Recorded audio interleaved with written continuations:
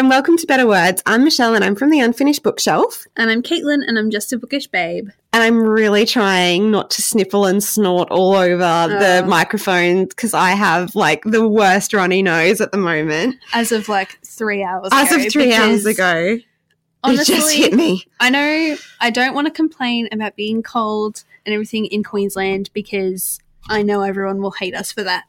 But we're not built for it. We're not built for it. And the weather keeps changing. Like it literally keeps going from like it'll be like 7 in the morning and then like 30 during the day. And you just go from hot to cold and that's why we're all sick. Yeah. And our houses aren't built for it. You know, they're like thin walls. It's cold. It is cold. It's cold. Anyway. Now that we've complained about that, we went and saw a movie last week. Yay! It was so much fun. It's the first time I've fully proper really laughed in a movie for ages, and it's so what I needed. Yeah, it was fantastic. It just felt so good. And like even we haven't told them what I know, what it is. But even with movies like that, if you watch them by yourself, you don't laugh as hard. Laugh. No, you're just like, you're just like, that's funny. You don't really laugh because, like, especially at the cinema, there's like the whole feeling with everyone else. It's so. Anyway, so the movie we actually saw was The Spy Who Dumped Me. It was so good with Mila Kunis and Kate McKinnon. It was so good. I loved Kate McKinnon so hilarious. much. Oh my goodness. Did we see the Ghostbusters movie together? Yeah, we did. Yeah. Oh, she was so funny in that too. But yeah, she was Is there going to be another Ghostbusters? I don't know. I hope so. It doesn't really need to be. Oh, but well, I liked her. That's why I want to see her character continue. Yeah. But it was so funny. And I have to say, I actually said this to my brother. I was like, it was funny and hilarious and a comedy, but really, I would say almost predominantly an action movie. I said that to Jack too. I was like, you would really like it because, I mean, it's like a full-on action movie. Well, you were telling me while the movie was going on that the stunts were done by the same people as James Bond. Someone who's like worked on a James Bond movie. I'm pretty sure about that. I heard Mila Kunis tell Dax Shepard on Armchair Expert. But it was, and the plot as well, it wasn't like a silly plot. Like it was genuinely really interesting. Yeah. So it wasn't just like, an action plot for the sake of like a few scenes. A girl comedy movie. Yeah. No, it was like the comedy was the bonus to the action movie. It was great. Yeah. So great. I loved it. Yeah, it was so good. Like we really, really enjoyed it. And you know what I did to celebrate this hilarious movie on the weekend? Oh my God, yes. Talk about this, girl. I'm so proud of you. Okay, I was actually is that what you were going to say? I was actually going to say that I rewatched Bad Mums because I was just feeling Mila Kunis. Yeah. But okay, yes, Michelle's so proud of me and she put it on our Instagram story. I competed in my very first aerial competition. And for those of you who don't know what aerial is, it's like the circus hoop and silks and stuff, you know, like, I don't know what else to say. Hoop and silks. Think Zendaya in The Greatest Showman, which is fitting because I actually did my routine to rewrite the stars. It was amazing.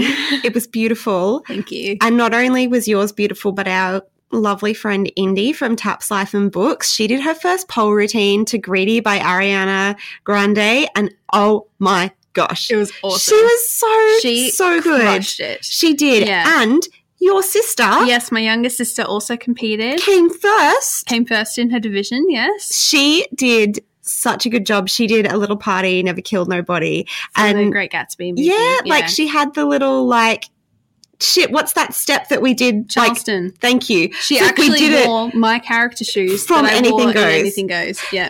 I was like, we did that step so long and now I can't remember it. Charleston. Oh, she was so great. And I think everyone was amazing. Mm-hmm. I will say that. But what I liked especially about Mickey's and about Indy's as well in the pole section, because I feel like Ariel's slightly different. Like you don't necessarily have to make it go with the song, but I feel like I made mine go with the song. No, you did, but you don't have to. No, you don't have to. Whereas most people just go from move to move and pick a slow song. Yeah, so what I noticed about, and everyone was amazing on pole, I'm not putting anyone down, but I noticed most people, it was just it could have been any song, whereas Mickey and Indy actually really, they had the dance moves, they had the bits that kind of went with the song, and they were the two that used it most to, I guess, to their advantage. Like they used the song, especially Mickey, with the way she did. She did the Charleston. She did Charleston. But she did like the spoken bits of the song too. So she was really like actually making it. I was so impressed. Also, Caitlin hasn't mentioned that she placed second in her division. I'm so proud of you. Thank you. It was so good. Although I have to say, oh my God, some of those kids who were like in the junior category. Oh yeah, no, the kids are like insane. What? They basically have no bones. Like they're so flexible. They're like so we're strong. talking like 11 and under, right? Juniors is actually 15 and under. But there was no one that old in there. The 4 people who competed, there's one girl who's like 15. Oh, was she the first one? Yeah. The orange? Yeah, she was great. And then the others are like, 11, 10-ish. Some of those little kids, like, so they good. were amazing. Especially the little ones who were doing silks. Yeah. I was like, what? No, it's pretty impressive stuff, actually. So impressive. Yeah, I know. I was very, very impressed by everybody else. I did not expect to place at all. I was genuinely shocked. You were really great. Yeah, I wasn't surprised that the ex-gymnast won your division though, because she was freakishly amazing. Yeah. She was one of the other people who used the music to like do the routine, and she did silks, not hoop. And yeah, she was just freakishly good. Yeah. And then that made sense because she has all this training as a gymnast too. She's very flexible. Yeah. But yeah, no, you did amazing. Thank you. Yay. What have you been doing? Well, I had a few days off work, and I think I spoke about it last week, and I put up an Instagram post, a very honest Instagram post about my mental health not being the best. On top of that, my physical health has not been the best. I've been very run down. I don't know what the answer is to that because my life is just like that. So I just can't figure it out yet. No, it's not that I can't figure it out, but like I just like, what can I not do? You know, like there's nothing that I can really drop that, exactly. You know. Thank God you have a job that allows you to like work a weekend and then get like 4 or 5 days off. I know, but I'm sick of working weekends. I just want to, because like I have been working so many weekends.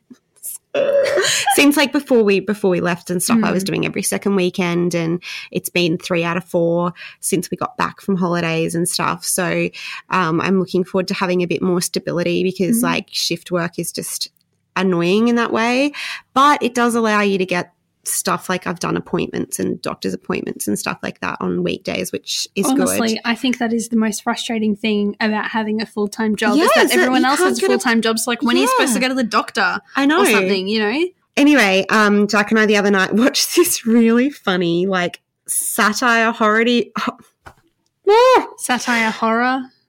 movie. Yeah. Okay. Called Little Evil. And it's got Adam Scott in it. I do love Adam Scott. You would love this. It's really funny because it's kind of like it is a satire of like a lot of other horror movies, but basically this guy's stepson is like evil incarnate. Oh, okay. But it's just really good because they kind of play off all this the like horror movie stereo. Yeah. But it's actually genuinely really funny and really good. Yeah. Also, we finished watching The Good Place. Oh, yay! I can't wait. All 2 seasons? I can't wait for season 3. Oh my goodness. As soon as it finished, I was like, is there a season 3? So yeah, me too. Really excited for that. Such a good show. It's so good. Oh, so good. Yeah, I love it. I love it so much. Yeah, so that's what we've been like watching and stuff, and yeah, that's what I've just been trying to.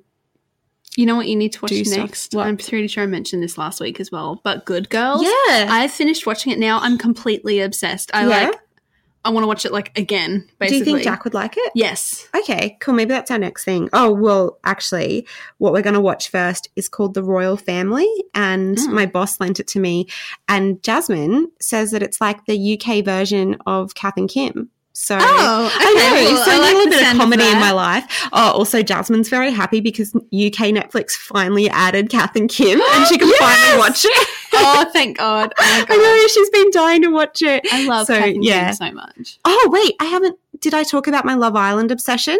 Oh no, I've not. Can we not? Okay. Michelle loves Love Island, and I don't really approve, even though she's tried to explain it to me. I love Love Island UK. Oh, sorry. Okay, I'm not going to watch the Australian version. I'm going to watch the UK version. Look, mainly because Accents. yes, but also everyone was talking about it when we were over there, and now I finally get to be in on it. And like, feel left out. Yeah, because like Jasmine was watching it. It was all over the radio. They would talk about it the next day, and now I get to see what everyone was talking about. So yeah, look, I'm a trashy human, a basic bitch, and I love it. You're basic. You're basic. In the words of my good friend, you're basic. Okay. Happy Wednesday, everybody. Yeah, enjoy our interview. Oh my gosh, we have to tell you, this interview is freaking amazing. It's so amazing. It will change your life. Get a pen and notepaper ready because our guest is amazing. Mm-hmm. She's incredible. Enjoy. So I think this interview came at the right time for both of us. Our guest this week is the founding director of Who Am I Projects and has combined credibility, accreditations and skills with her experience, curiosity, creativity, intuition and compassion. She's worked with leading multinational companies, elite athletes and entrepreneurs and many others and helped transform people and also corporate cultures. And now she's here to help you with her newly released guide to changing your life. Read Me First isn't going to change your life for you, but our guest has designed it to empower readers to change their own lives. And we are so excited to be diving in ourselves because we're both working through it at the moment. Welcome to Better Words, Lisa Stevenson. Oh, that was such a beautiful introduction. Thank you so much. It's our pleasure. Thank you so much for joining us. Yes, you're very welcome. It's podcast joy, isn't it? It's fun. It's fun to have an opportunity actually to connect with people in different ways. And I think podcasts is a really fantastic way to be able to stimulate people's thinking. So thank you for inviting me on. It's our pleasure. I completely agree with you. I love listening to podcasts for that reason. We are addicted. And that's why we started one. So yeah, we're fantastic. addicted to. I don't even want to know how many hours I spend listening to podcasts. No. But it's productive time, right? And it's actually something I find a lot of my clients use time when they're out walking or in the car and to kind of get a bit of a download and think about some different things. So I think it's often a good use of time actually. Yeah, it's time you wouldn't be doing anything anyway, or, but sometimes I think I'm a bit too addicted to always listening to something. So I need to remind myself to switch off. But that's another story. That's anyway. Another story. So let's start right back at the beginning. How did you start coaching and get into this amazing career that you've built? Well, so it's a good question, and it's a little bit ironic because, as you will work out quite quickly, I'm never short of something to say, and I loved to talk and connect with people. And being a coach is almost the opposite of that. It's an ability to listen and to reflect back. And so somewhere along the line, my early career was very much about training and workshops. And I've always been really fascinated by why people behave the way they do. And then at some point, I actually spent some time at Ernst & Young working in London. That sounds cool, doesn't it? That was a cool job to have. It does. And and I developed this real passion around coaching when I was there. And it was a relatively new industry at that time, which is not meant to make me sound old, by the way. And that was when I first did some study around coaching and how it served people in feeling empowered and coming up with their own solutions and that kind of thing. And from there, I went on to do various study and accreditations and developed a real skill and passion around wanting to use coaching as a way to really support people in working out what their version of success would be. It's nice to know that there's something that you can do in the world that serves others and also gives back to you. It's a real privilege being a coach, actually. I'm interested to know then what are like both the toughest and also most rewarding aspects of being a coach? I think there's a lot of things around coaching that are things you have to be really mindful of. So, for example, there's a real duty of care and responsibility that goes with coaching. People are sometimes sharing things with you that they've never said out loud to anyone before. And it's important that people understand, coaching is quite different to any forms of therapy or counseling or anything like that. But what it means is when you create space for people to share, nothing is off limits. And part of working with a coach is that there's no judgment. So sometimes people will share things that really are, against things that you value. And that, there are times through my career where you have to really self-manage in that. And it also requires a lot of discipline to be a good coach. So it's something where you don't get the luxury of kind of having a bad day or not eating well or not making sure you're hydrated. You actually have to make sure that you are absolutely on for that hour or that 2 hours with that person, and they are trusting you and have invested in you. And it takes a lot of energy to really be in someone else's story and to make sure you're not missing things. So, I think sometimes people can think that coaching is it's joyful and you sit in a nice room and have a chat with someone, but it's far more strategic than that. And of course, any of the hard work that goes with it is very much outweighed by the pure joy that you see in others when they're succeeding.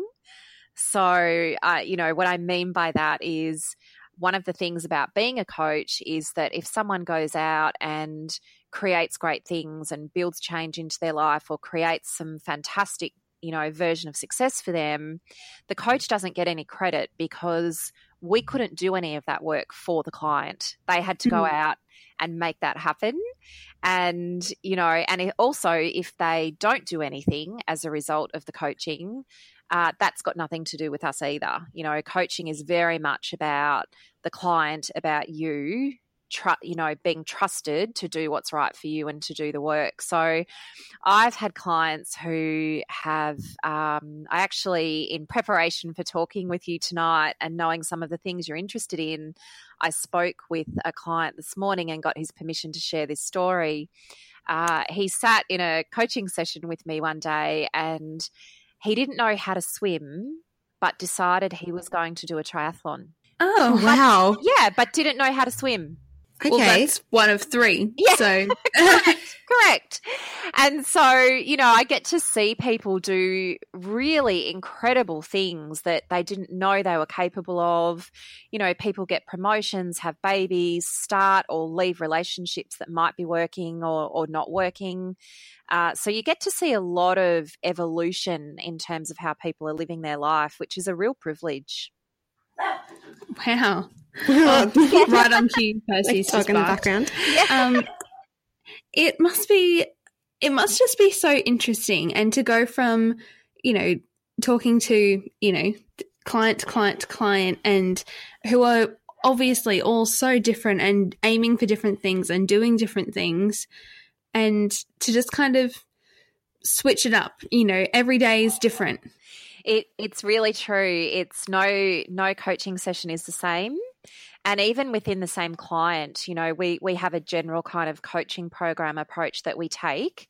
So we don't tend to do too much that's just one-off stuff. We're normally working with people across a couple of months. So something that feels really important to them at the beginning of that coaching program might change or increase in priority in a period of a month. So you never quite know what's happening or, what surprises you might get when you walk into a room. And I love that about being a coach, that, I can start my day talking to someone about the next big promotion that they want and their brand at work and how they're leading their teams. And in the next session, I could be talking to someone who is wanting to be entrepreneurial and set up their first business. And then in the afternoon, I might be talking to someone who wants to, lose weight and start doing more exercise. So that's pretty cool, isn't it? It is pretty cool. I have to ask though, have you ever had a client, that you've found or they've come to you and have a particular problem and you just think, oh, no, can't do it? Have I ever had that?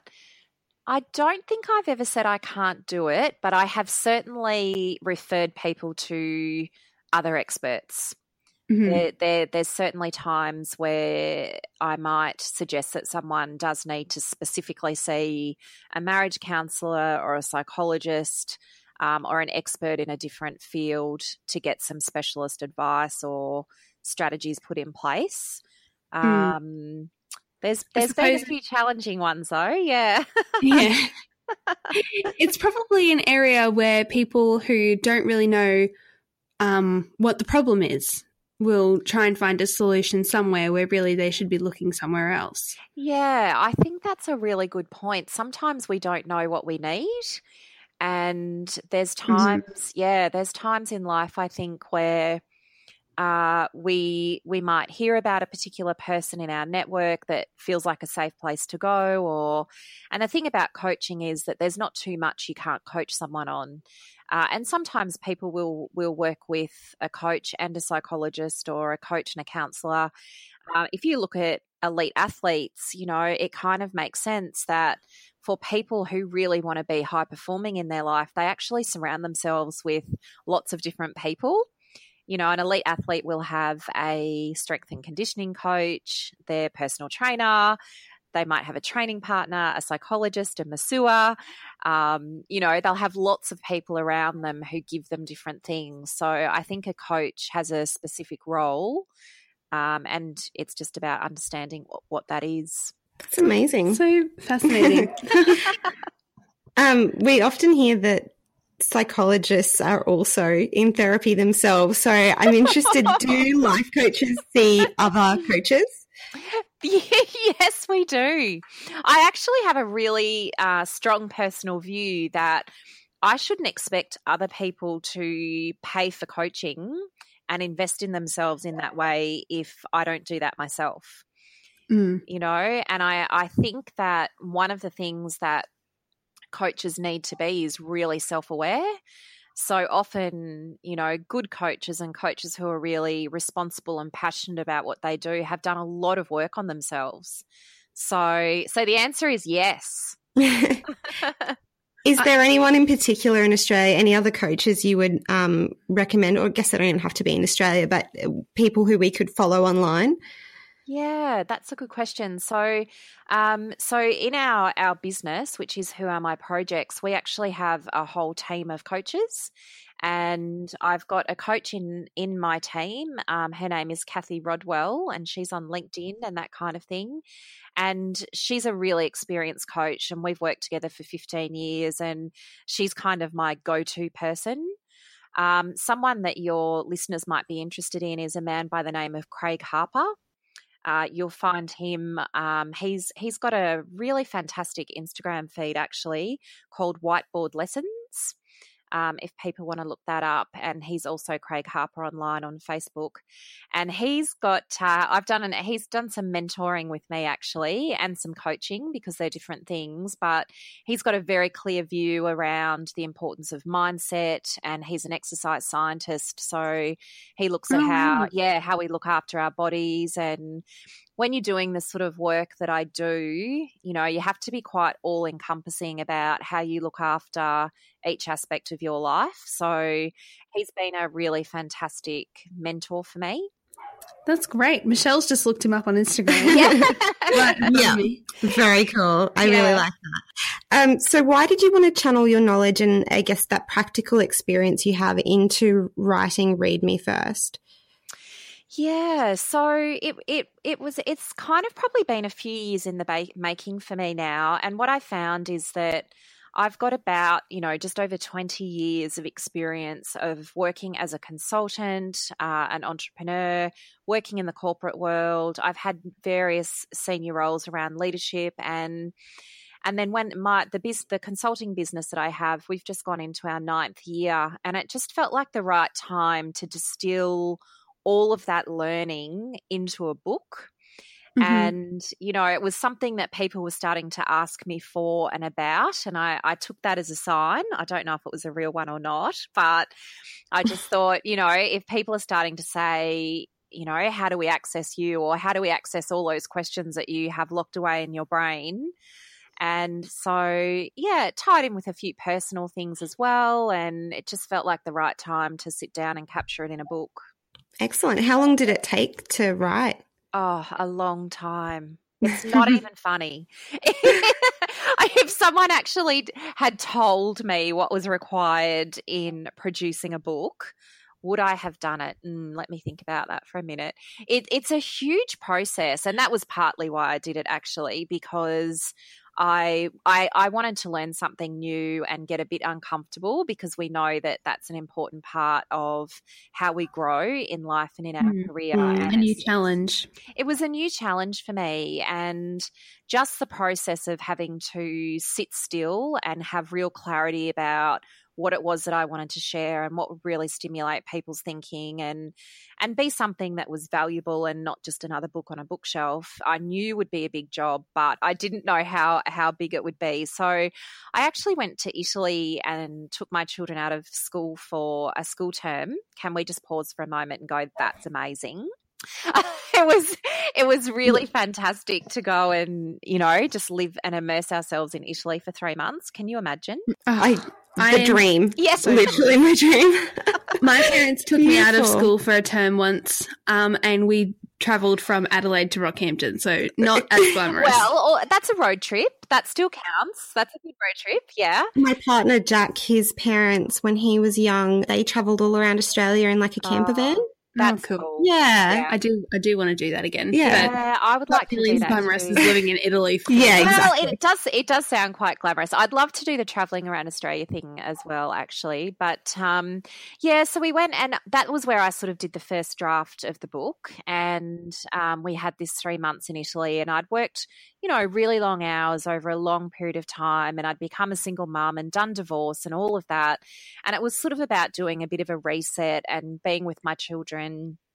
And there were days when I regretted that decision and was desperate for adult conversation. But for most of the time, I mean, can you imagine? Super amazing to just wake up and say, oh, should we go into Florence for lunch today? It was amazing. It was really amazing. And what I discovered when I got back was that what I had written as a first draft was so boring I wanted to stab myself in the eye. It was... And I knew that I wasn't going to be able to show anybody that. And so over the space of another year, I was writing and writing. And in fact, when I first met with the people who've now published the book, Major Street Publishing, it was not anywhere near complete. And, it had some structure, and I'd worked out what I wanted my content to be, but I just didn't know that, there's graphic designers and cover people who specialize in cover and colors and editors and proofers and content experts. And, then there's a whole strategy about, your market and getting your book to market. So it's been a big ride, actually. Yeah, well, it would have been a very long and interesting learning experience. This whole other side, I mean, writing a book to begin with, you had never done, and then this whole other side to actually publishing one so that you can hold it and pick it up off a bookshelf. Yes. So many steps that I think most people don't think of. Yeah, well, I hadn't even thought about that myself, and I had no idea what was involved in how does a book even turn up on Amazon? How does that work? And is there like little magic people who take it to them, or how does that happen? Little book fairies. Yeah, that's right, magic fairies. And and do I get paid if people buy the book on Amazon? How does that work?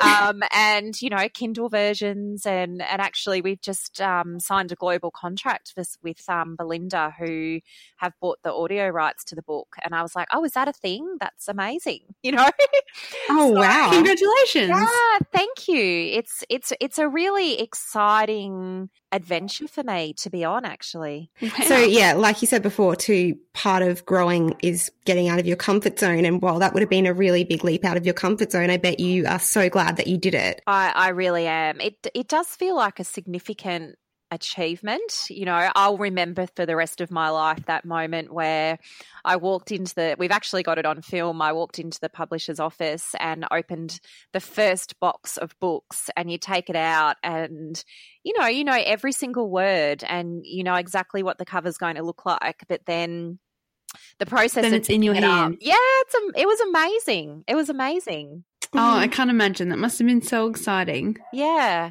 And it's a little bit terrifying too, because it is when you do something brand new, like, will people actually buy it and is it good? And we all have that stuff that we worry about. But fortunately, so far, the feedback is pretty good. So, yes, well, we're both loving it. I have to actually tell you, neither of us are very far into it because we're really taking our time to answer your questions and do it properly, not just have read the book before we interview you. So, and after this, we're going to like interview each other for the who we are bit.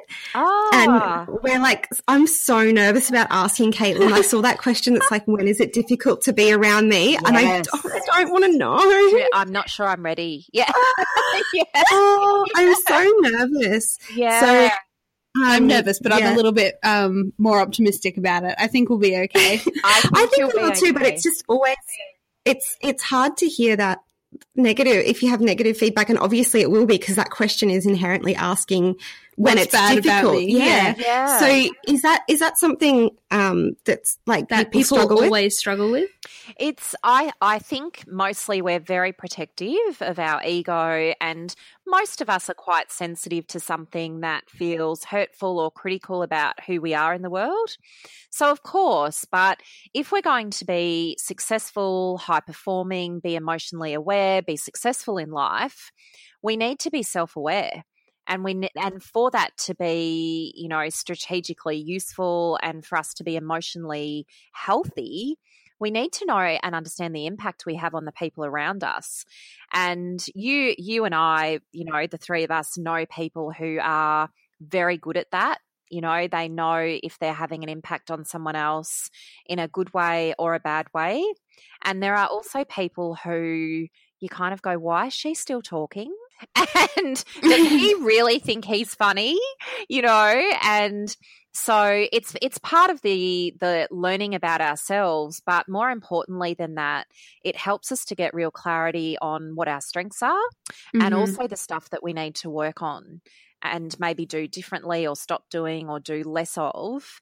And if I'm not prepared to acknowledge that there are things that I can do better or things I need to learn about myself, at some point I'm probably going to bump my head on that. Yeah, definitely. Do you have any advice for us in not taking that negative feedback to heart? Because I struggle, like I just take it very personally, and I'm a very anxious person. So then I'm always like, oh my God, I'm the worst person in the world. So do you have any tips just personally? I do. And I think what you're saying is actually really normal. I don't think there's too many people in the world who say, oh, bring it on, tell me everything that I'm not good at or that you don't like about me or you think is difficult. So I think it's an important question.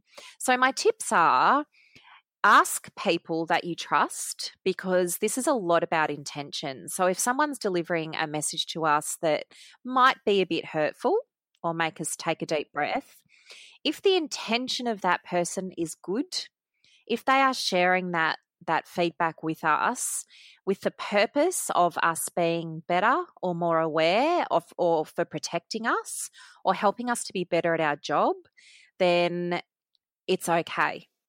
When you feel someone say something that makes the tears come or your heart beat a little bit faster, stop and think about, why is this hurting? And if I trust the person who's delivered that message to me, maybe I just need to sit with it and breathe and remember that you're an adult. You get to decide what you're going to do with that. You can decide to pay no attention and put no energy into it, or to step away and say, so what meaning do I want to give that? And what does this really mean for me? And do I want to do something about it? I think that's really, really important. I mean, I think one of the most important things I've learned in my life is that you control how you react to everything in the world. Yeah, that's annoying to know, isn't it? Yes. It can be quite frustrating, but it's a good example that you've raised, because if you think about, the situations that we have in everyday life, why are some people more resilient than others, and why do some people seem more optimistic and able to bounce back? And we all get our fair share of crappy things happening, don't we? Yeah. Yeah. And it's all those classic sayings, you know, everyone has a struggle. You never know what anyone else is going through. Yeah. Also annoying when people say things like that, because it is really true. And in my experiences working as a success coach, one of the things that I've noticed about people who do really well in life is that they're very conscious of the meaning that they give things. You know, so if we had a room full of people and we said to all of those people that they are redundant. You know, this country has got lots of organisations at the moment who are going through all kinds of restructures and that kind of thing. There will be someone in that room, they've all just been given the same information at the same time, but someone in the room will say, okay, so that's the end of a chapter and there's obviously an opportunity for me around the corner. And someone else will be devastated and feel like their whole world has crashed in. You know, so I think there's something really cool about being conscious about what meaning we give the situations that happen each day. Yeah. About the structure and the way you wrote Read Me First, you know, we've just been talking about the reader participation and your questions and thought provokers and all of those things. Why did you want to structure the book in that way? It was really important to me that I created something that was interactive and required the reader to do some work. So what we know is that it's really easy to pick up a beautiful book and read it. And things like inspiration and motivation are beautiful in the moment, but they pass really quickly. You know, motivation is a feeling. And you might be highly motivated to change something in your life, your career, your health for 30 minutes or a couple of days, but those things tend to drop away. So what I wanted to do was create a book that was about commitment, a book that required you to do the work on you, to answer the questions, to map things out. And I also wanted part of the value of the book to be about getting to the end and actually having a plan. You know, having things that you could go back and look on and reflect on, and having some really great thought provokers that would help people to structure what it is that they need to start doing. Yeah, like you can apply it to so many situations. It's not, you know, a dieting book or a book to fix your relationship. You can really make it whatever you need at the time. And I guess it's something as well that people can return to. Yeah, I really hope so. I would love to think that this is the book that people scribble in and highlight in and rip pages out and stick things into. You know, it's meant to be a very, almost like a working journal, but with a lot of, you know, context and strategies in it. And, you know, I appreciate your point around it's for a wide audience, because being a coach it doesn't matter who it is that we're working with. It might be a victim of crime, it might be a CEO, an elite athlete, it might be a leader. It could also be, you know, the mum at home who is thinking about coming back from maternity leave, or someone who wants to transition into a brand new career. You know, it doesn't really matter what it is. The work that we have to do around understanding who we are now, where we've been and what skills we have and what our story is made up of, and aspirationally where we want to go, it's the same structure for all of us. You know, there's a lot of work to do around getting clarity on that vision. So hopefully, you know, readers will find that it's got real application regardless of what it is that you're wanting to create. Yeah.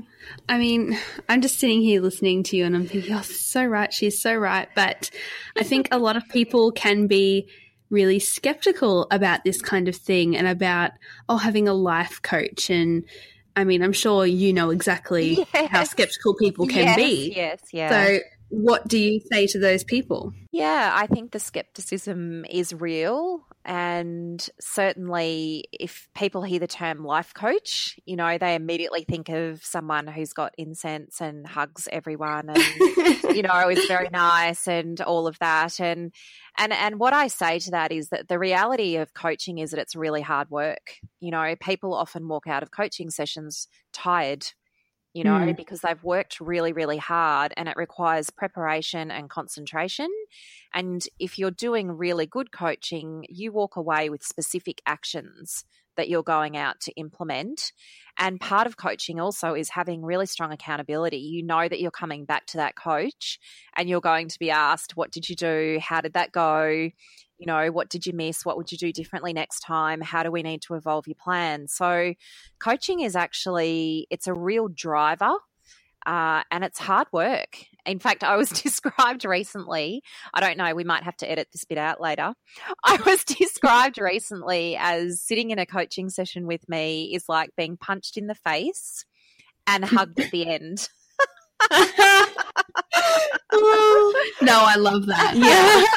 Yeah. And I thought about that and went, I'm not sure that's a particularly great brand statement, but it's kind of valid. You know, it's real coaching it's very confronting. You know, it's someone's calling you out on the language that you're using and whether you're telling the truth and what haven't you thought about yet. And, you know, what are the questions that you don't know the answers to? So it's a big job to step into doing the coaching work on yourself. I have a confession to make, and that is I'm such a perfectionist that I procrastinate. And my psychologist, I have been going to see my psychologist for a while, but I've worked out the reason that I do it. The reason I put things off is because I don't want to get them wrong. I don't want to get them wrong. Yeah. So it's easier. And the way that my psychologist explained it is that it's easier not to start it because then I can tell myself that for what, you know, the time, or if I'd had more of this, I could have done it. Yeah. But if I'd put everything into it and still fail, then you've got to face up to that. And I can see that now,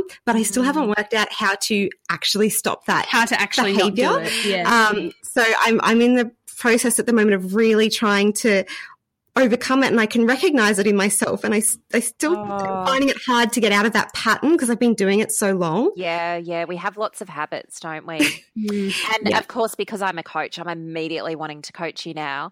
But so I'm just gonna throw this out, you know, for us all to think about is that when we stick with behaviors that we know don't serve us, that's sometimes not enough. Sometimes it's about understanding what are the consequences of me still doing that.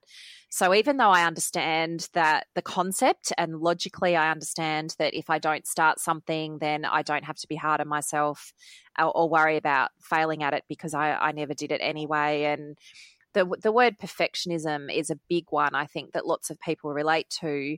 But when I sit down and say, so the consequences of me being a perfectionist and not taking risks and being prepared to make some mistakes are that I miss out on travel, or I might not get that next job, or it might impact my relationship in a certain way. And then also having real clarity about what you need to replace that with. So it's not just about, you know, stopping the perfectionism. It's also about, well, what is the new way of me being in that? You know, what are the new thinking, the new strategies, the new questions? Because it takes a lot of work. You know, you've got the awareness now, which is awesome because that's step one. But it can take, you know, weeks, months, years for us to create new habits. So I guess that the thing is it's taken years to build the habit. So to change it is not an overnight process. I know. And that's one of the other funny things that people always say is that, it takes 3 times to make a habit or break a habit. And that is just not true. Yeah. Someone made that up and probably made a lot of money, I reckon. Probably. So obviously we really recommend people also check out Read Me First, but can you talk us through some of the ways people can start to make changes in their life, you know, just simple things they can do every day before they start, you know, looking at working through Read Me First? Yeah, I think there's lots of things we can do, and it's important to keep some things small because we can just get overwhelmed. And then for the perfectionists among us, you know, it just all gets too much and we end up not starting anything. So having some small things like journaling.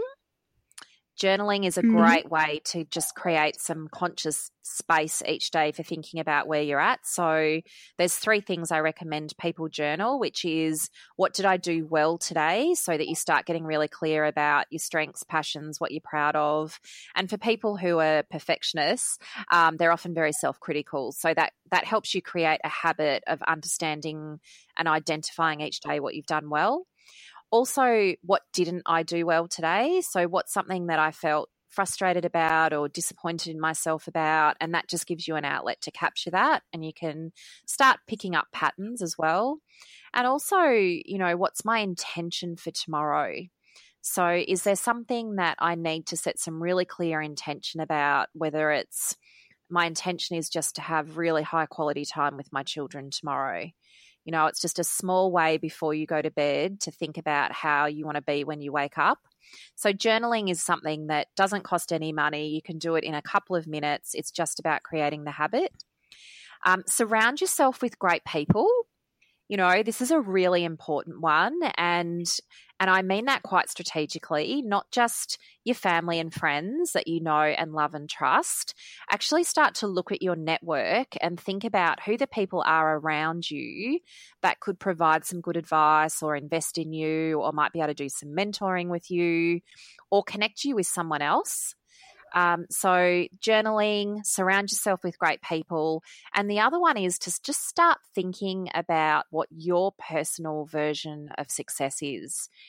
Capture that in a collage with colours. It might be writing it out. It might be about having a conversation with someone, but start getting really clear about what it is how will you know when you're being successful, and does that also require you to be healthy and happy, and what would your body look like, and what type of relationship would you be in? Because I think sometimes what can feel challenging when we're starting to plan is that we haven't worked out what success looks like for us. And everyone's really different too. Like for some people, success could be a 6-figure salary and a BMW. And like, that's okay because that's what they want. But for other people, like for me, money isn't, I'm a journalist. Clearly money isn't the motivator. And like we're doing this we're all doing this in our spare time. It's passion projects. In the spare time we don't really have. We're just having fun. Yeah. So clearly for us though, money is not necessarily a motivating factor, because otherwise we wouldn't do what we do and we wouldn't be creative people, because honestly, there's not much money in being a creative person. So everybody has for some people, I guess success could be I helped someone through my writing, or, I did an amazing piece of artwork, or I made this amount of sales from my small business, not because of the money thing, but because it means that your stuff is getting out there. So I think that's probably I've never thought about that really before, that I've always just thought of success in a very broad term. I've never thought about it in terms of what I actually want. Yeah. And do you know what? I think in Australia, we're actually really judgy about success. I think we have a lot of views on what success is meant to be. And so I love that you've raised this. Success is really personal. My version of success might be that I fit in a 10-minute walk tomorrow morning, and yours might be that you can do a marathon in 3 months' time. And so just taking the time to work out what that is. And the other build on that is that sometimes people's version of success, or what they think it is not actually theirs. It's what their parents told them, or they're comparing themselves to their friends, So I think there's something really powerful about working out what success really means for you. It's very personal. Yeah, definitely. Yeah. If you could only give people one piece of advice though, what would that one piece of advice be? Good question. Can I really only have one? Tough one. Yeah. Yes. If I was giving one piece of advice to people, I would suggest to them that they actually step out of busy and create some space to be responsible for their future. I think for lots of us right now, we're we're very busy. And as you may have got to yet in the book, I'm not sure, but, you know, busy is not sexy and it doesn't serve us. It's not healthy for us. It's not good for us. And I think I have a lot of conversations with people about just taking some time to make yourself your most important project. No one else can create success for you. No one else can go and do the exercise for you or build that career for you. I just think if we all thought of ourselves as a project and set timeframes and consulted experts and got a really clear vision for a goal and looked after ourselves, you know, the world would feel a little bit differently, you know. Does that make sense? Yeah, definitely. Wow. That's such a good point. Yeah, no, it's so true because I'm such a busy person. I'm such a victim of that, and I hate it, but I keep falling into that trap of more than saying once yes. a day. I will think I'm too busy to do something. Yeah, Yes, more yes. actually, I was going to write an Instagram post about it, and obviously by the time we air this, it will have been a little while away, but I had a very bad mental health week this week, mainly due to just feeling like I couldn't fit everything in that was expected of me, and I calmed down eventually, and I decided that, you know, like if I think the biggest thing that I've had with coping with things like that, the biggest thing I found that helps is to do the small steps. So to really break it down, because like you said before, sometimes if you just have a big to-do list, it can look and if your things are quite vague, then I start to be like, oh my God, I can't do this. It's too much. So if I sit it down and I'm like, okay, so tonight for uni, I'll just read one thing for uni, and then that will be my goal for the night. And then I will do one thing, you know, I will clean up one section of the house. I will spend 10 minutes cleaning one section of the house, and that will make me feel better. And every time I found myself feeling like I couldn't do everything, doing that has really helped. Like by Sunday night, after crying my eyes out on Saturday, Sunday night, I did like 4 different things. And I was like, yeah, I feel really on top of it now. Like I've done a bit of everything I needed to do, and I still had time to relax. And I was like, oh yeah, okay. No, I feel good again. So I think, yeah, that was a bit of a side note, but I don't think we should be glorifying busy. No. But I end up falling into the trap anyway. What you've just shared is really insightful and true for lots of people. You know, we feel guilty about all kinds of things, and one of the things that I write about in the book, which you might enjoy reading, is for everything I say yes to, I'm saying no to something else. You know, so before anything goes in my diary or into my schedule, or, you know, you think about family commitments, and I know I'm a mum with 3 children, and I've got a team of people that I lead, and there's lots of different requirements on my time. And I find if I say yes to this, what am I saying no to? If I say yes to that client dinner, I'm saying no to exercise that night, or I'm saying no to dinner with my children. And sometimes I'll go, that's okay. You know, they're important clients and I need to have some quality time with them, and so that's okay. But there's other times when I go, well, if I'm saying no to something that jeopardizes my well-being or me being able to get some productive work done, this might be when I have to say no. I've gotten better at that over the last 6 months, but it's definitely still a learning curve. But Yeah. I've gotten better at like, no, I'm not going to come to work drinks because I really just want to go home, and you know, it doesn't bother me that everyone else is hanging out without me. Yeah, you know, but that'll it's be hard okay. though. Yeah. It's hard when everyone's like, oh, come on, just have one drink. And I'm like, no, I really know I don't would wanna feel go. better if Yeah. I went home and had a Yeah. bubble bath and some wine at home, you know. Yeah, and good for you, you know, because it can take some of us a long time to learn that, you know, and I there's have to thank my consequences. therapist for that. She's really helpful. Yeah, that's good. When we don't look after ourselves, there's consequences, and Yeah, it definitely. sounds like you've worked out, you know, some good little strategies and ideas, and breaking things down and still making time that you get time to relax. And, you know, they're all the things that I think most of us do but aren't necessarily good at. So Yeah. Even then I still wobble. yeah. Lisa, thank you so much. It's been such a pleasure to talk to you. Yeah, it really has. I feel like we'll have to get you back on like another time to go over more stuff because it's just amazing. I would love to do another podcast with you when you've both finished the book. Yes. We have to do fun something. To hear what your insights were and how you went in that conversation with each other about, you know, what's difficult in terms of being around you. But yeah, I'd love to do a follow-up conversation with you about your experience of the book. Yeah. Oh, wonderful. That would be fantastic. Lisa, where can people find you online? Okay, so a few places. So on Instagram, and I am Instagram obsessed, by the way. You will find me as Who Am I Projects with an S on the end. Who Am I Projects is our consulting business.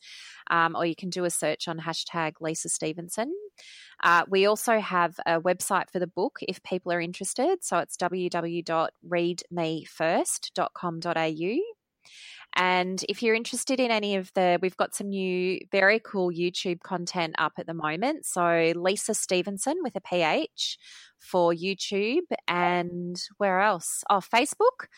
We have Who Am I Projects on Facebook as well. And for those of your listeners who are on LinkedIn, if they search Lisa Stevenson, I publish articles and things on there as well. Fantastic. Excellent. We are going through and following you now. Yes. Thank you so much. Thank you. Caitlin? And of course, yes, everyone can find us at Better Words Pod and betterwordspodcast.com. Thank you so much for joining us. And guys, we will speak to you next week.